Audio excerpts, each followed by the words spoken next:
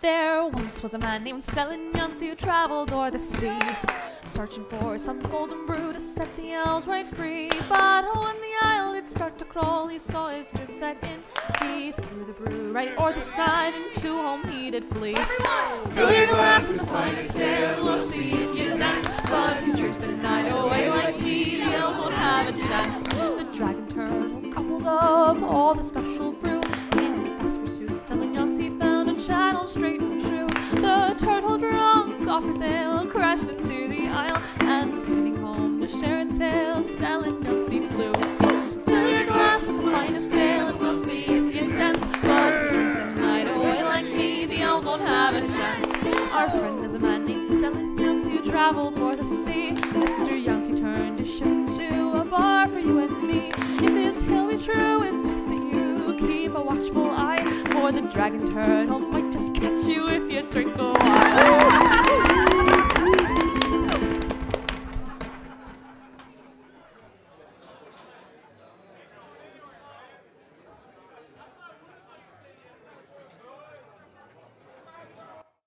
And hello once again, welcome back to the Drunken Dragon Turtle with me, Fish.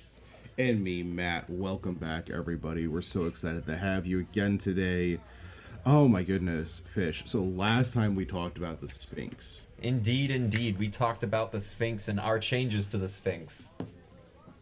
Exactly. I had a lot of fun designing that Sphinx. In fact, I had a lot of fun just designing this entire module, this whole dungeon that we're using. Well, is it a dungeon this time? Well, in a classical sense? I've had sneak peeks of yours, so I'm not necessarily sure if it's like full dungeon, but I know for a fact that mine is 100% inside, not outside like the prior one. I mean, okay, if we're just gonna call a dungeon a space where you go adventuring, then it's technically a dungeon, but mine's not like your traditional underground dungeon, and the viewers can't see this, but I'm air quoting as I say that. For the listener's pleasure, quote, quote. Bunny ear, bunny ear.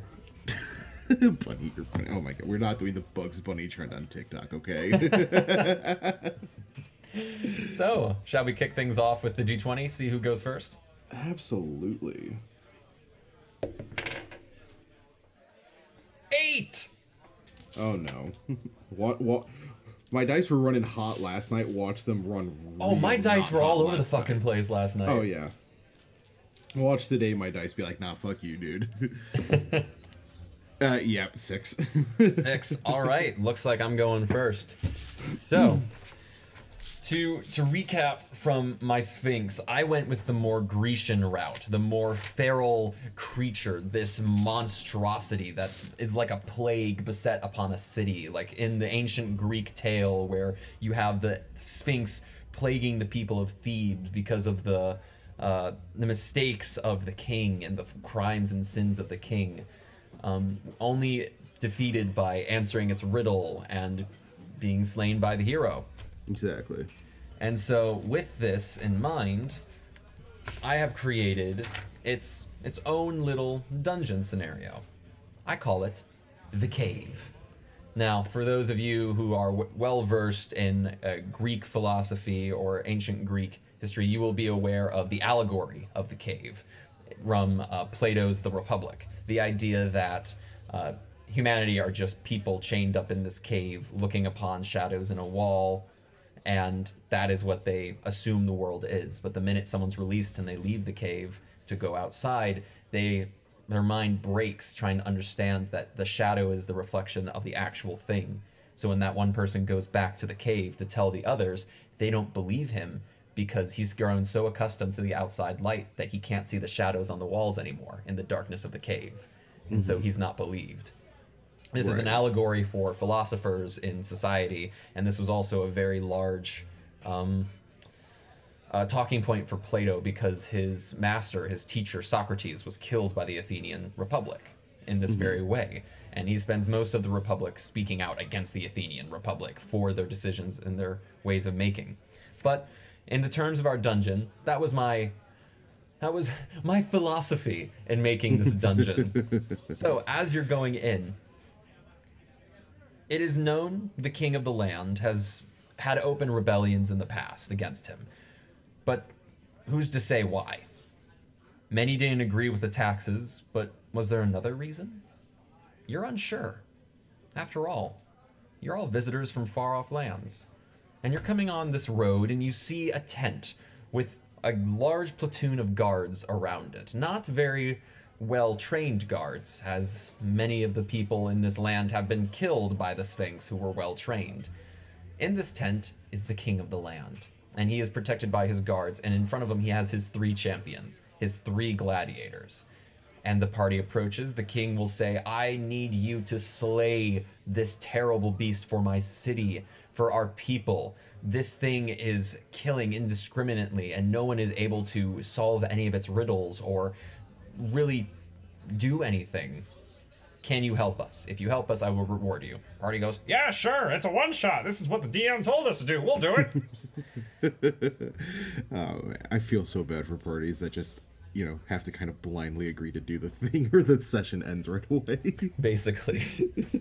Anyway, but at the entrance of the cave, it is covered in deep-cut cuneiform writings. And the way forward into this dark cave is open. The 3 gladiators will accompany you. As they are the king's envoy, they want to make sure that the task is done, and they also want to help you in destroying the beast, as 7 is better than 4. The cuneiform above the cave reads, To live life with me is a blessing. To bring fruits of heaven to men, I am needed. Soldiers cry for me in battle fair, and just kings must give unto me myself. Who am I? Interesting. For those of you who automatically want to hear the answer, I will tell you. The answer here is honor. The theme of this entire area is the Sphinx is giving riddles, and the answers to these riddles are things the king lacks. The king lacks honor, sending people to do this instead of going himself for his people. Now, a lot of the other things about this thing, about this dungeon, is social encounters walk a very fine line. And puzzles walk a very fine line in Dungeons and Dragons, because you have 2 types of people who play D&D. You have the Dungeon Delvers, who are very math rocky, they love combat, they love using their abilities, and they love playing the game. Then you have the others who heavily enjoy role-playing over everything else and will try to find a non-combat oriented situation to get themselves through. They'll try and outsmart the situation rather than resorting to, I roll a dice and I kill it.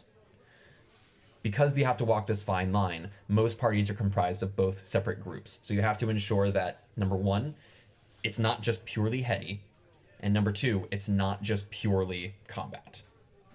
So with this, all of the riddles have a way around them.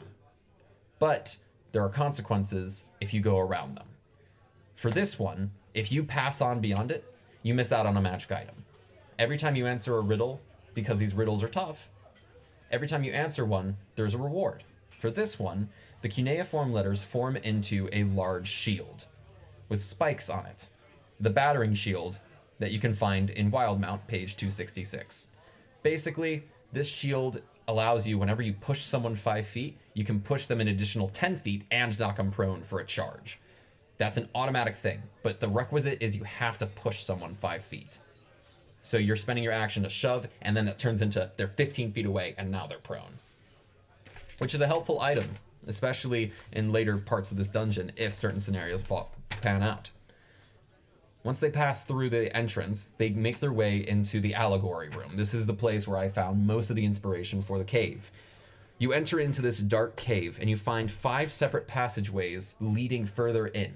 However, there is a blank wall, and standing in front of this blank wall are 3 chained up old men facing the wall. There is a torch placed behind them, and your shadows are cast onto the wall in front of them. Immediately, they are going to address the shadows. They think the shadows are the people, and they're going to start talking to the shadows. If any of the party wants to turn them around and look at them and talk to them in their physical form without using their shadow, they are immediately going to freeze up and not know what to do, because they are unable to grasp, what is this? I know shadows. So this then becomes a skill challenge, or a social encounter skill challenge. Granted, there are 5 passageways forward. So if the party decides to forego this social encounter, they can just decide, okay, I go down room 1. Right.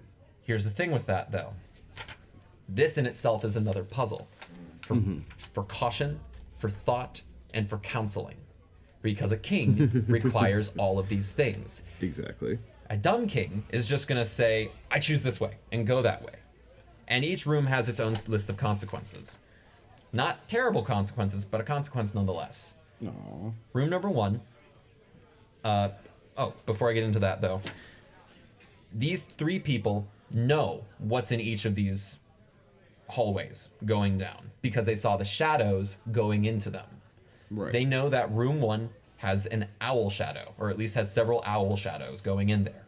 They know room 2 has several monkey shadows. They know room 3 has several wolf shadows. They know room 4 is the one with the Sphinx. And they know room 5 is bear. If you go down one of these that isn't the Sphinx, 1d4 of that thing show up, attack, then leave. So if you get hit by this, you're losing health. That's sucky. Some of these situations are much worse than others. The monkeys just throw poo and leave. 1 point of damage each. You're covered in shit. Owls What, go for the eyes. -1 charisma. Must be a king. How come? Has He's got not shit covered in all over him. The wolves, 1d4 wolves show up and attack. Bear, 1d4 brown bears attack. Ew. Yeah. So there is some pretty bad this is a tier 2 level 7 dungeon. That's pretty nasty. Exactly. So if you blindly start going down these things, you could seriously have a bad time. So in order to talk with these old men, because at this point, if you're trying to talk with them, you're making yourself known or you're walking in front of them because that's just that's how most people think. I'm going to talk to someone. I'm going to look at them in the face and let them see me. Right. It's going to be a skill challenge with a starting DC of 13. Now, I run skill challenges as the Dungeon Master setting a DC. I set the DC 13. Now, every single person in the party can contribute with one thing. They can throw in a skill, they can throw in a spell, they can throw in something. But whatever they're doing, they have to make a check corresponding to a skill of their choice. Now, they can say, like, I would like to use my thieves' tools to try and break the manacles on their locks so we can get a better understanding of them and they know that we mean them no harm. I would be like, okay, you may use your thieves' tools to do that. The DC is 13 because that is the set DC. If you fail the DC, the DM's DC increases by 2, going up to 15. If you succeed, it goes down by 1. So every success lowers the DC by 1, but every failure raises it by 2. So at the very end of that, I, the DM, am going to take a d20 and I'm going to roll. If the number on the dice is higher than the DC, then it's a success. If it's lower than the DC, it's a failure. So you want to have a lower DC going in. So if the party is able to determine, okay, we have to go down room number 4 for the Sphinx, awesome. They go that way without just blindly going into it. Nothing bad happens from that. But if they decide to blindly go into the 4th hallway to go after it, the Sphinx's shadow is going to attack for 3 rounds. Oh no. The Sphinx does not encourage stupidity. And if the party decides to forego, they will get the combat they want, but it will be with the Sphinx's shadow. Yeah. If the Sphinx's shadow is killed, this is where I bring my wild card. Because, yes, you decided to go on through, but that's you choosing combat. I'm not going to disparage you choosing combat, but I'm also going to disparage you using combat socially. You know what I mean? Yeah, I know what you mean. So my wild card is called Shadow's Folly. It is a cursed magic item. It requires attunement, which part of the curse is as soon as you put it on, you want to attune it.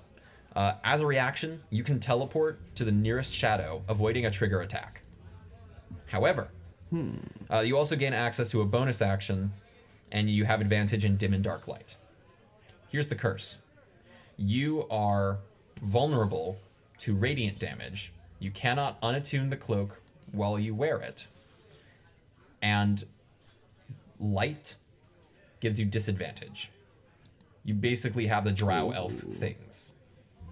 You are a shadow. The Draugr, the drow elf, darkness sensibility, or light sensibility.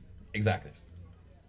So, after they make it through there, they find themselves into the room known as the Pickings. In this large cave room, the bodies of knights, soldiers, guards, everyone in service to the king, their bodies lay decomposing and half-eaten in this room. Right. This is where the Sphinx basically has its refrigerator, and also as a warning, and also as proof. Look at all the people the king has sent to slay me.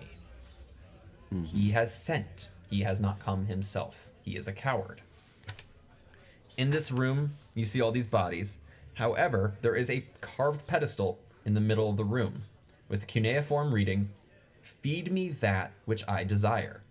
Right. Feed me vengeance's brother. Feed me that which balances scales. Satiate my lust, my wrath, my blank. Say that one again. Feed me that which I desire.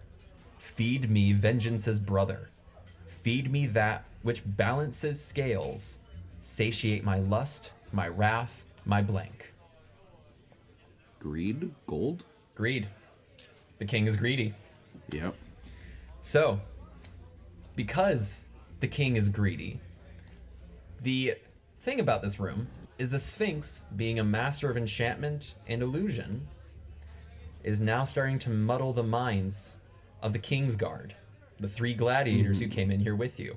The gladiators are now getting greedy, looking around at all the treasure around them of the fallen knights around them, and thinking that we can kill the Sphinx ourselves and take everything that these guys have. Sphinx is messing with them. 2 options here. Party can either decide, screw these guys, kill them, combat with 3 gladiators. Or, Yeah. hey, guys, chill the heck out. It's the Sphinx. This place has been messing with us. This whole thing's a riddle. Don't give in to the brain voices. Don't give in. And you Right. have to then social encounter and trying to role play your way out of this, or you can skill check your way out of this. Regardless, this also comes into another kind of a skill challenge situation, a social skill challenge, I'll call it, where you can either role play your way through or decide, I would like to try and calm them down with a persuasion check. Because let's face it, not everyone's an actor. Not everyone has the social, I would say social, what's the word? Not everyone is comfortable speaking and trying to convince someone to do something, or not everyone is good at the improv of saying things or saying the right things when needed. Like, I know for me, it's very easy for some of my social characters to give very inspiring and heroic speeches, and it's also sometimes very hard for me to, threaten people. So sometimes I'll just say, hey, can I just roll an intimidation? I threaten him with something that that my character would know is valuable, but I myself don't. Exactly. So in these situations, I don't want to force people to try and talk it out. I want them to talk if they want to talk, but if they just want to just say, I would like to make a persuasion check or something, that is always fine. But I always will say, what is the gist of what you're trying to get across with this persuasion check? Or what is the purpose of this intimidation? What is the end result you are seeking with that? Rather than going on the whole Hamlet soliloquy. If the party is able to solve the riddle on the pedestal, regardless of the gladiators or not, the gladiators could die in this room and that doesn't affect the dungeon. If the gladiators survive, they go in against the Sphinx, which is helpful.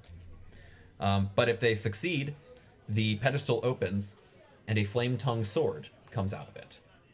Once again, riddles are hard. Puzzles. If you choose to use it, good, you get something. If you choose to not, you miss out on an opportunity for a magic item. Exactly. Finally, that brings you into the remaining area. At the very end of this area, you come into the augury chamber. It is a carved chamber with columns and pillars moving high into the sky, into the ceiling of this cave at the 4 corners of this square room. And in the center are various pedestals and platforms, all walled up in these areas, perches for this Sphinx to rest itself upon as it looks over, gazing at the party. Initially, it is going to be invisible, using greater invisibility on itself right off the bat to gain the edge over its opponents. It does not want to be seen immediately, but as the party enters into here, immediately the Sphinx, in her very creepy voice, is going to read the puzzle, or not the puzzle, the riddle. The riddle of the Sphinx. If my cave was a kingdom, I would rule with justice. If my cave was a crown, I would wear it with grace. If my cave was a lover, I would see from their eyes. But my cave is not a kingdom, for I rule with deceit. My cave is not a crown, for I wear it with greed. My cave is my plaything, to enforce and rule. Who am I? And thus, initiative begins. Everyone will roll initiative. The Sphinx will remain invisible and start going after people. If the riddle is answered on someone's initiative count, and that's the thing, if someone just shouts out the answer, they have to wait until their turn to give the answer. I will, like, Right. that, you have to establish immediately off the bat, if you are running this dungeon, you can't metagame your way through this, because this is not only a combat encounter, but this is a high stakes, I need you to figure out a riddle while at the same time stay alive. Exactly. Like, the first thing the first thing, my recommendation to any DM running this room specifically, is as soon as your players enter, put a pause, throw down a temporary pause on your game, and explain to them, okay, there's going to be both a riddle and a combat simultaneously. If you wish to answer the riddle, you must wait until your initiative step. Please do not just shout out the answer. It will not end the combat. It will not affect anything until it is your initiative step. So please wait until then. You have until then to figure it out if you'd like. If you need me to repeat it, I will repeat it on your initiative step. If you wish, if you guys are playing online using Zoom, or if you're using Discord or something, you can post the riddle for your players to see. If you're playing in person, obviously have the riddle written down somewhere, so that way players can pass it around back and forth with each other. Exactly. But, as soon as they step into this room, my first recommendation is put a pause, explain what's going to happen, explain that that's going to happen, and that that's the expectation. So then your players hopefully then respect that, and I would say a vast majority of D&D players will respect that and say, okay, even if I solve the riddle while you say it, I will not say anything because you have asked me not to wait until my initiative step. And then they will wait until then. Now, there is the possibility that the players may say, oh, I've already solved it, and then say to the person who's first in initiative, this is what the answer is. Yeah, you're going to want to put the kibosh on that. But explain that, like, if you figure it out and someone ahead of you in combat has not, don't tell them. Just answer it on your turn. Talking's a free action in D&D. Just say your answer on your turn. Don't give the answer to somebody else. Let them figure it out. Right. And also, if someone breaks this rule, have the Sphinx eat them. That's fine. Yeah. It's already invisible. They can be the first target. But as soon as the riddle is answered correctly and with the correct turn order, following these rules, the Sphinx will immediately go into death throes and fall dead. Mm-hmm. The longer the riddle goes unanswered, the harder the combat gets. And also, another thing, if you answer the riddle wrong once, you lose any chance of answering it at all. Because in the ancient myth, if you answered incorrectly, you died. If you didn't answer, you died. If you answered, the Sphinx died. And by the way, you have to answer correctly. So, everyone gets one chance at this. And make that clear in the beginning. If they fail, combat encounter. Sphinx is going to try and kill you. Go all out. Have ham.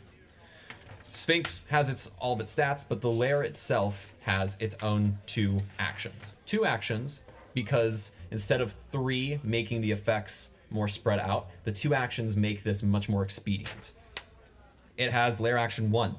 activating the augury itself. The Sphinx is a keeper of ancient knowledge and keeper of ancient riddles, and so they are able to see into the future to a slight degree from all this ancient knowledge. The Sphinx will, or not the Sphinx, but the DM will choose by a coin toss. Woe being tails, wheel being heads. Woe, target player of a choice of a d4, so everyone chooses a d4. Like everyone chooses a number between 1 and 4. DM rolls a d4. Whoever had that corresponding number then is poisoned for 1 round. For that initiative count. So they have disadvantage on attacks and saving throws. If they got wheel, target player by choice of d4 gains 1d6 temporary hit points. So this is either really crappy or kind of okay. It's the lair action in that. The second one is feast upon the lost. The Sphinx immediately jumps down from the perch into the little nest area in the center, grabs a body of a fallen soldier, and consumes it, regaining 4d10 hit points. So the longer you fight this thing, it's going to be regaining hit points. Whether or not the dice are in the favor or not, it is completely up to chance. But the object of this fight is either kill the Sphinx quick or answer the riddle quick. And that is the end of that. If the players decide to not answer the riddle, they kill the Sphinx regardless, no real consequences. But if they answer the riddle, that then answers or asks the question, why is the Sphinx here? Who is the Sphinx cursing? Up to this point, it's been pretty apparent that the Sphinx is very upset with the king, and is here for the king. So if the party wanted to, they could go out and kick the king's butt, just as a freebie from the DM. Right. But that is the cave, what I have designed. The cave. It's lovely. I like it. It's a lot of fun. I think the players would have a lot of fun in there. So going kind of the exact, almost purely opposite route, I went very heavily Egyptian inspired, where my Sphinx is more of an oracle. They are, you know, influenced by the fates. They speak with them, they see them. So my Sphinx is within a temple above ground, a temple that is worshipped. They are the oracle to the gods of fates, and so thus they have this large temple has been built for them. The players are there. Maybe the players have been sent because of a king or someone does not like the truth that has been revealed to them. And as such, because they do not like this truth, they have decided to fight or, send the players to eliminate and remove the Sphinx. But they're not saying it's a Sphinx. They're just saying, well, this oracle lies and you must kill them. For they have lied about me. They have lied about others. They said I had a small PP. Kill them. So the players come to this temple and they are greeted in a large, beautiful courtyard. Again, because this is Egyptian themed, it is an oasis courtyard. And within this complex, I'm trying to read my own handwriting. That's always the bane of DMs and doctors everywhere. DM script is nearly illegible sometimes because it's written in the fervent brain explosions that we have. It says complex. It says complex something, but then I came up with a trap that I kind of liked a little bit better. So the idea of this trap is you come upon what it looks like I tried to write was complex something or other. Can't tell what the second word is. So again, the idea of this being, an oracle, there is a trap floor that they have to cross. And to give hints and clues to the players that it is trapped, there's, rusted old armor and like bits of, not like bone, but it's very clear, like, people have tried to walk across this before, and if they are here with ill intent, they don't do it. Ah, okay. Like, this is one of the early, warning signs for the people of the temple. Because you can see across the floor, there are a lot of people walking around the temple. It seems to be a part of a community. It seems like there's a community here. You know, almost like a monastery that lives here and works here. So, to cross the floor safely, there are hieroglyphs in one of the sub languages of Common. Because why the hell not? You know, that's what we've got. You know, didn't that come out in? Was it Xanathar?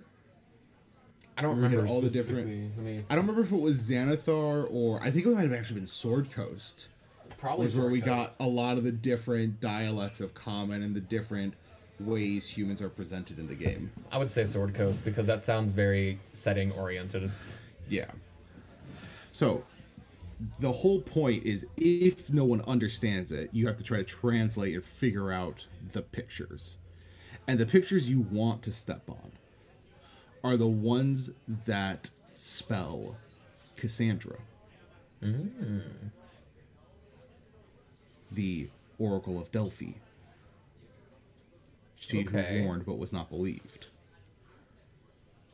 Okay. Because again, not all premonitions are good. In fact, very few are. So, if they manage to cross the floor fine, nothing happens to them. If they step on the wrong tile, you roll a d6 on the table, and that dictates what type of trap springs. Is it a spear point tip drives through their foot, causing, you know, a standard one-handed spear attack damage? Do they get shot with a poison-tipped arrow? One of them is a firebolt, fires out of the ground.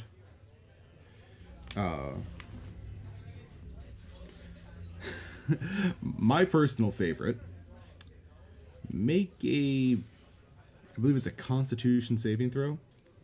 Okay. DC 16. If you succeed, nothing happens. If you fail, you are polymorphed into a white fluffy bunny. Oh no. Suddenly the barbarian is a white fluffy bunny.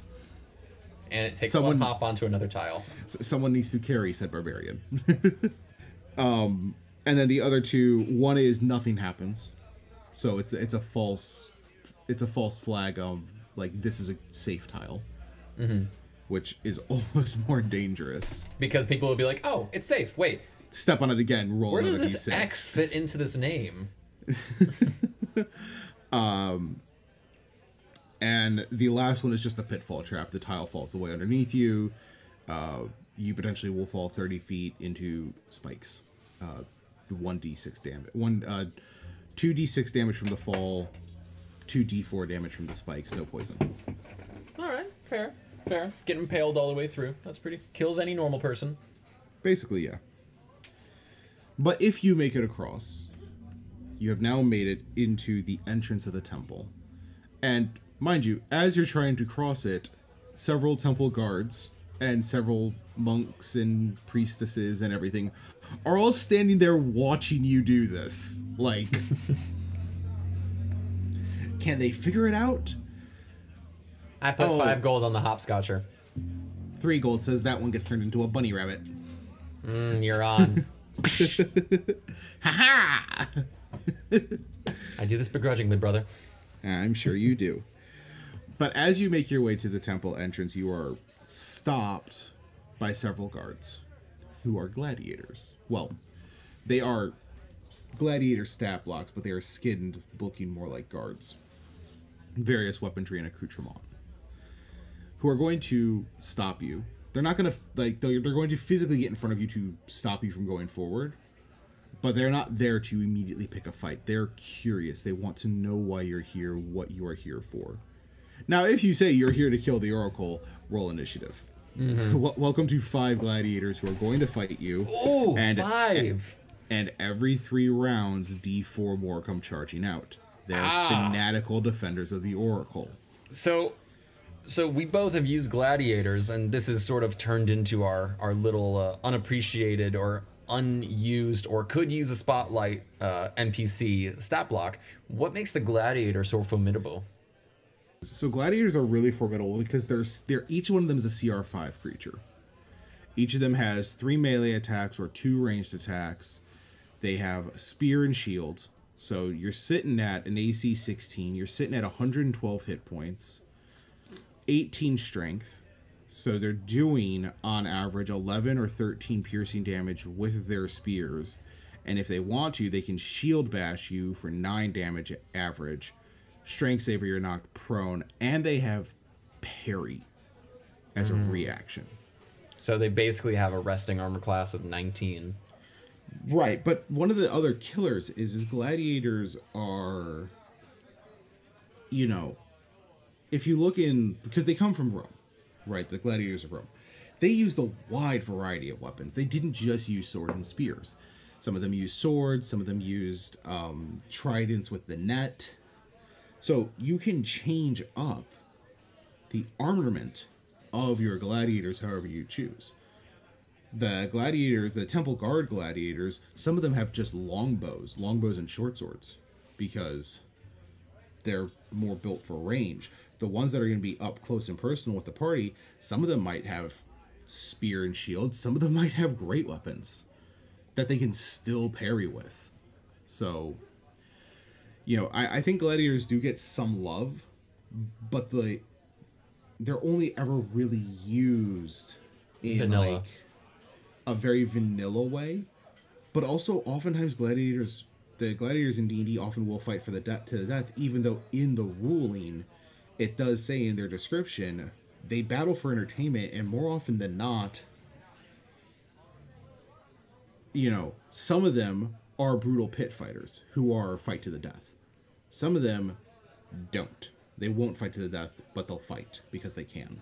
There'd be some matches where you have champions against each other, and then they would look up to the high marshal or the lord or the emperor in that moment, and the emperor would decide the fate of the opponent. And typically, they wouldn't kill an opponent right out, but there were the Right. rare situations where the emperor would just be like, "Do it." Exactly. So I think gladiators do see a fair amount of use, but they don't see a lot of varied use. Right, especially with That's all kind the, of what I want to use them here as the guards, because standard guards is CR quarter. right. They're very weak, and You know, if you're these throwing guys are CR7, fanatical. if you're throwing 7 people, or not 7 people, like level 7 people at them, Right. the guards are not going to hold up very well. Now, granted, this is supposed to be a one-on-one. Assuming you have a party of 5, you have 5 gladiators. Right.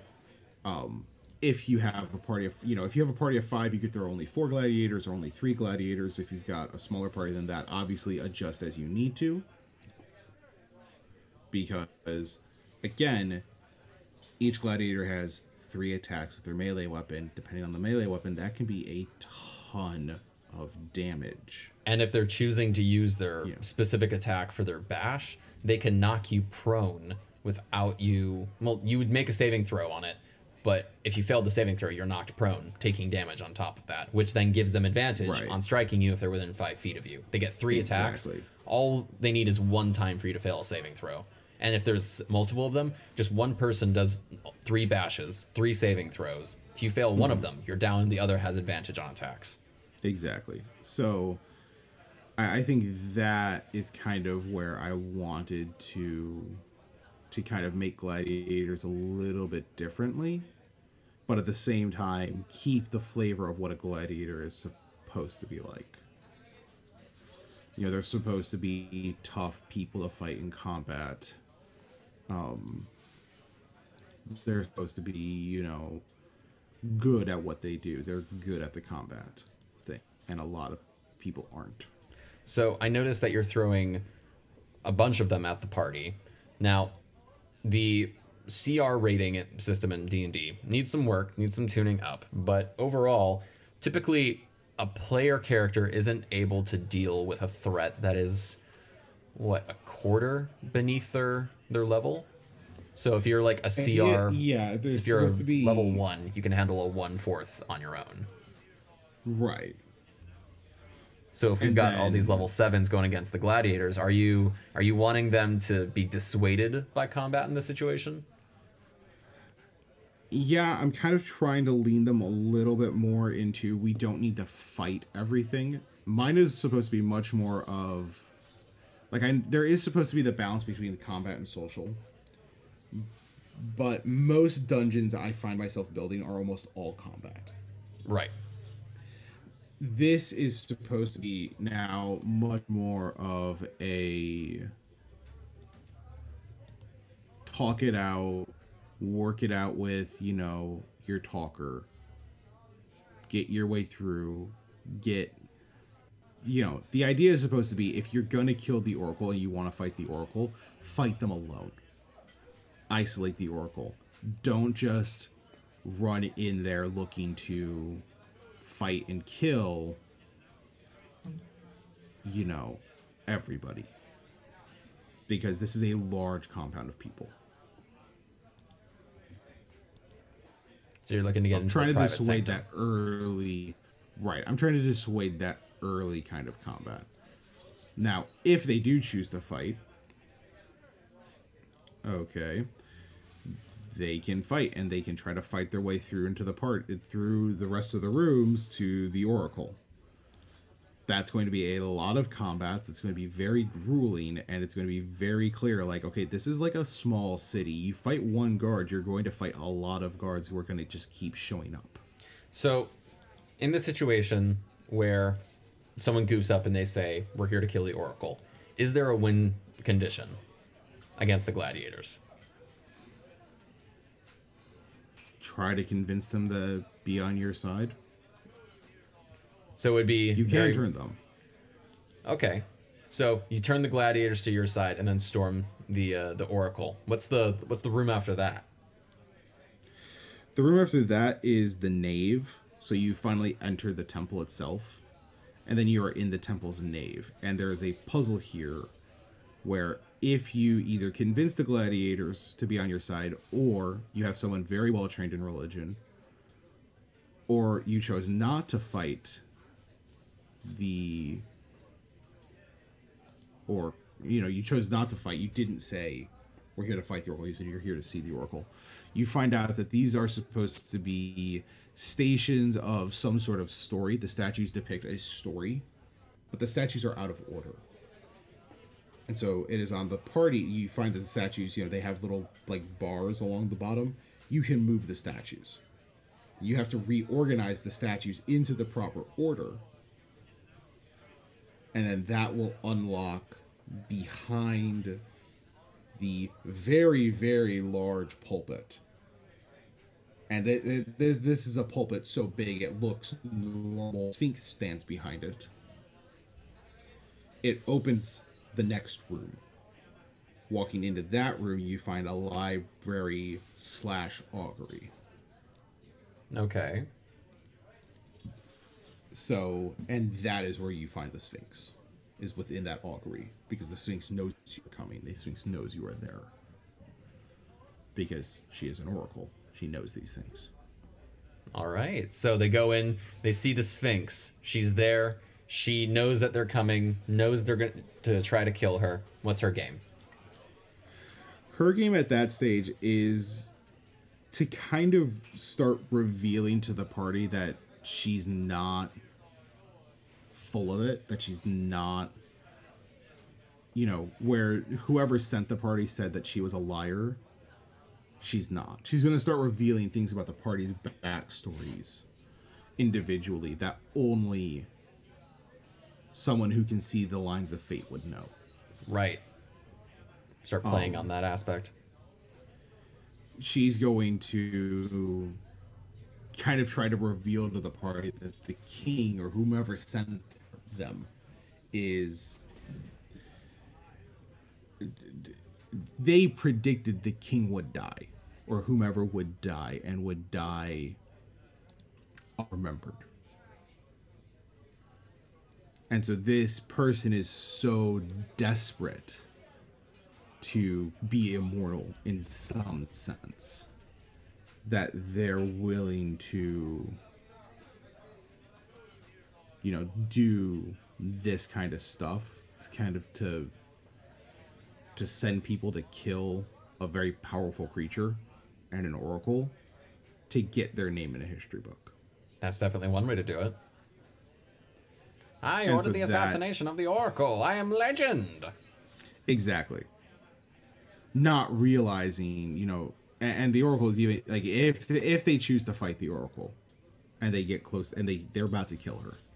Her last words to the party is, "No matter what, the winds of time erase all."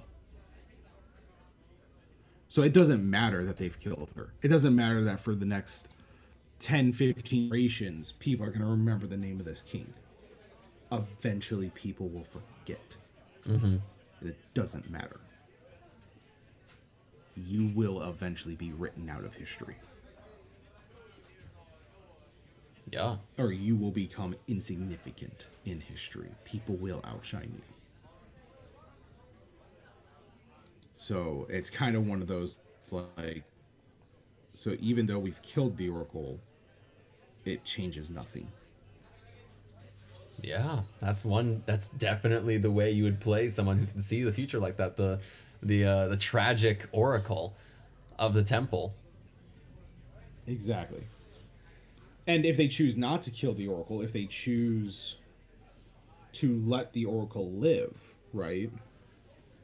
Now it comes down to now we could potentially go back to the person who hired us, right? And try to explain to them, like,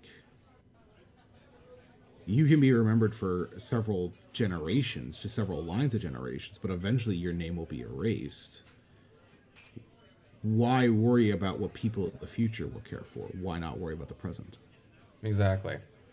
So you have to play all those elements into the creating of the dungeon, the flavoring of the dungeon. You want to make sure that you're giving the players the sense that they're engaging in something that is larger than themselves. And I think that you've accurately given that with this oracle and her warnings of the future and her intentions with the king. Yeah. Is there anything else with this dungeon you'd like to cover? Anything we've missed up to this point? I guess there's just my wild card. Regardless if you killed the Oracle or not, you can gain the wild card. What's the wild card?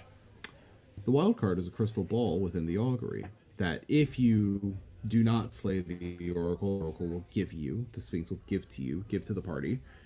But if you slay her, you can just take it. Now, initially, it looks like, it's just a crystal ball.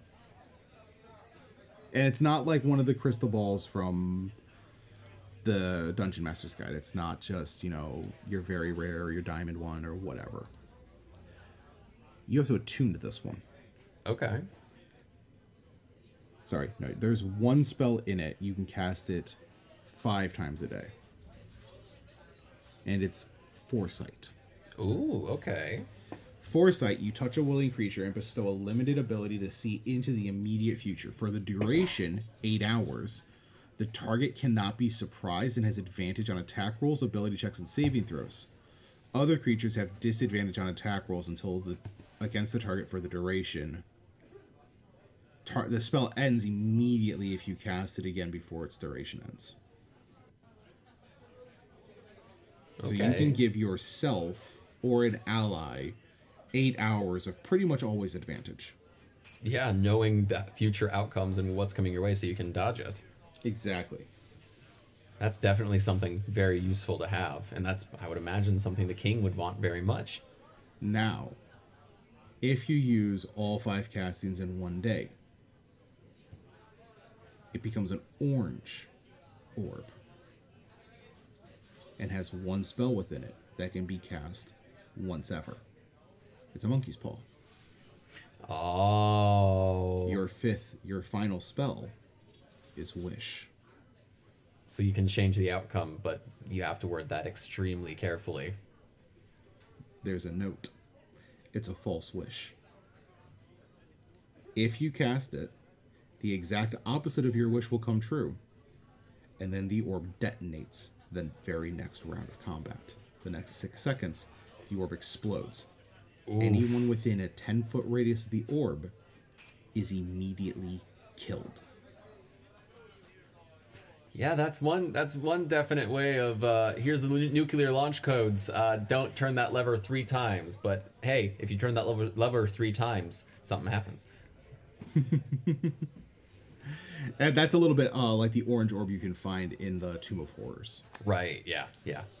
Which just, if you use it, it blows up. And kills everyone within a 10-foot radius of it. That sounds This one has a little bit of a bigger radius. But the idea being, you have foresight. The foresight will tell you don't do it. It regains all its foresights at the start of the next dawn. Mm-hmm. Don't do the thing. Don't do the thing. Exactly. Well, I think that pretty well summed up our 2 dungeons. We've shown exactly what we've done, our elements, our themes that have gone into this. Okay. I think at this point, we did mention something about possibly enabling players to have a more social outlook on things in this combat-oriented system. So next time, as you join us, we will be talking about social encounters and how to run them in a little bit more of a combat-oriented system. Exactly, because the D&D is ultimately, and we will get into this next time, D&D is a combat system, but we will leave you with that and talk about it in the next episode. As always, my name is Fish. And I'm Matt. And this is the Drunken Dragon Turtle. You're always welcome back at any time, and please be kind to Brandy. He just polished the tables. Seriously, leave Brandy alone. The tables are polished. It's all good here. We'll be happy. Get yourself some food and drink at the bar. We'll see you next time, folks. See you in the next one.